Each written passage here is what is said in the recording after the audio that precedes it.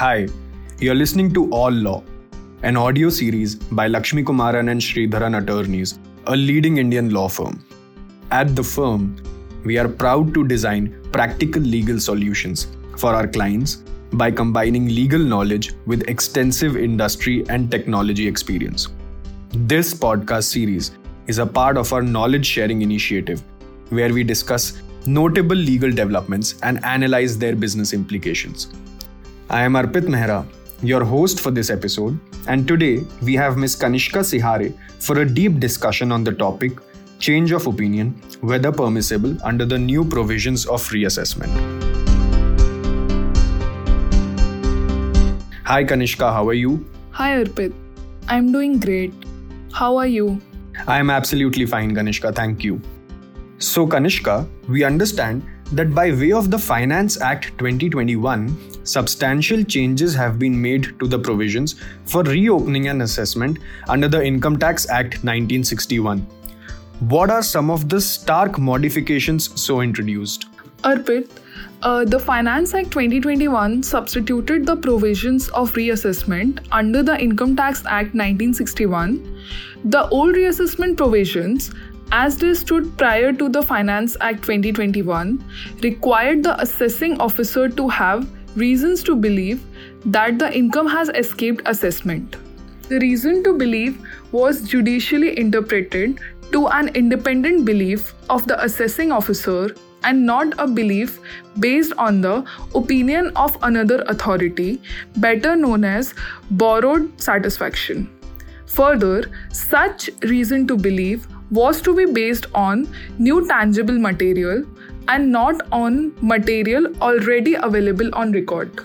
However, under the new reassessment provisions, the concept of reason to believe has been substituted with information which suggests that the income has escaped assessment.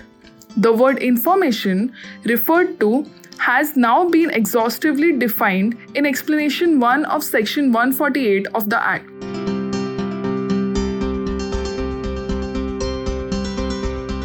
Thanks, Kanishka, for making the topic clear for our audience. Now, what could be the challenges arising from the amendment and overhauling of the reassessment provisions? The old reassessment provisions required the assessing officer to have reason to believe that the income of the assessee chargeable to tax has escaped assessment of any year before the reopening of an assessment under Section 148 of the Act.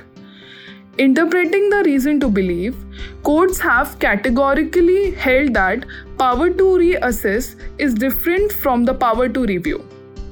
The assessing officer cannot reopen an assessment merely to review the material already examined. Once the assessing officer has formed a view on a particular piece of information, the assessing officer cannot seek to review the same again because of a change in opinion. There has to be some new tangible material with the assessing officer that indicates the income to have escaped assessment. Under the new reassessment provisions, however, the information with the assessing officer has to be within the four corners of its definition and only has to suggest that the income of the assessee chargeable to tax has escaped assessment. Thereby, a valid notice under Section 148 reopening the assessment of an assessee can be issued. The question, therefore, is whether the principle that the reassessment cannot be initiated merely to review the already existing material on account of a change in opinion is now rendered inapplicable. Understood. But under which circumstances did the courts hold that the reopening of an assessment on the basis of a change in an opinion is impermissible? Under the reassessment provisions, the assessing officer has power to undertake a limited scrutiny to the extent that the income of an assessee has escaped assessment. The expression escaped assessment connotes that the income for a particular assessment year went unnoticed by the assessing officer. and because of it not being noticed by him or her, for any reason, it escaped assessment. Where the assessment has already taken place in the case of the assessee, it refers to a situation where the assessing officer did not consider a particular information on account of which the resulting income could not be taxed and thus income escaped assessment. Such a situation has to be distinguished from an assessment proceeding where the assessing officer considers the information and forms a view thereof, albeit erroneous. The Honorable Supreme Court in Calcutta Discount Company Limited versus ITO held that even if the conclusion drawn by the assessing officer from the facts disclosed by the assessee during the course of the original assessment is erroneous, the assessing officer cannot reopen the assessment to change the erroneous conclusion once reached at. Further, in CIT versus Kelvinator of India Limited, the Honorable Supreme Court held that mere change of opinion cannot per se be a reason to reopen. The court highlighted the conceptual difference between the power to review and the power to reassess, and that review cannot be done in the grab of reopening the assessment.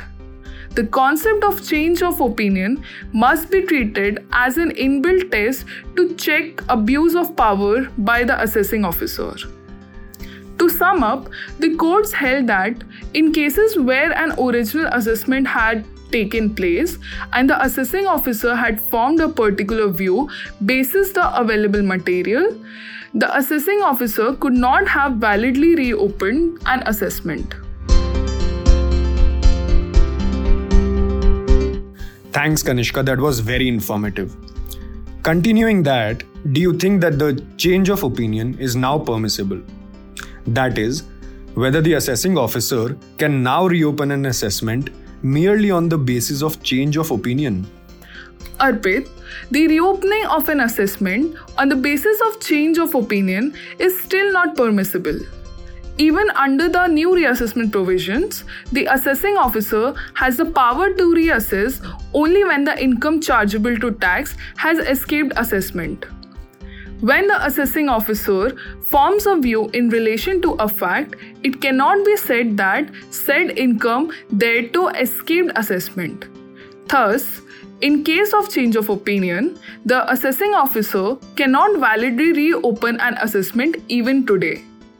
Further, this concept is a check against the abuse of power by the assessing officer. The courts have now and then categorically highlighted the distinction between the power to reassess and the power to review. Change of opinion is nothing but a review of the material that had already been once subjected to assessment, which is impermissible under the powers of reassessment. In my opinion, the same holds good even under the new reassessment provisions. Okay, now coming to the final question of this episode. Is there any judicial interpretation available on this issue under the new reassessment provisions? No, Arpit. There is no judicial interpretation of this issue under the provisions yet. However, the Honorable Bombay High Court has recently asked the Revenue to submit a response inter alia on whether change of opinion is now permissible for initiating reassessment proceedings. It is to be seen as to how the courts interpret the new reassessment provisions.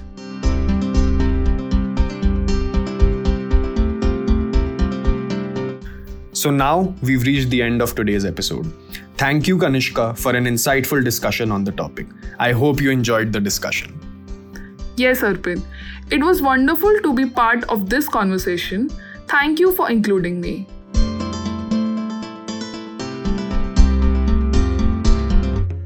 Thank you for taking the time to listen to this series. The cases discussed in this episode are cited in the description for reference. We would love your feedback, comments, and questions about the episode. You can write to us at podcast@lakshmishri.com to know more. You can also suggest topics you'd like to hear more about. Check out our website www.lakshmishri.com, linked in the episode description below, to keep abreast with the relevant legal updates before you join us next week. Stay tuned.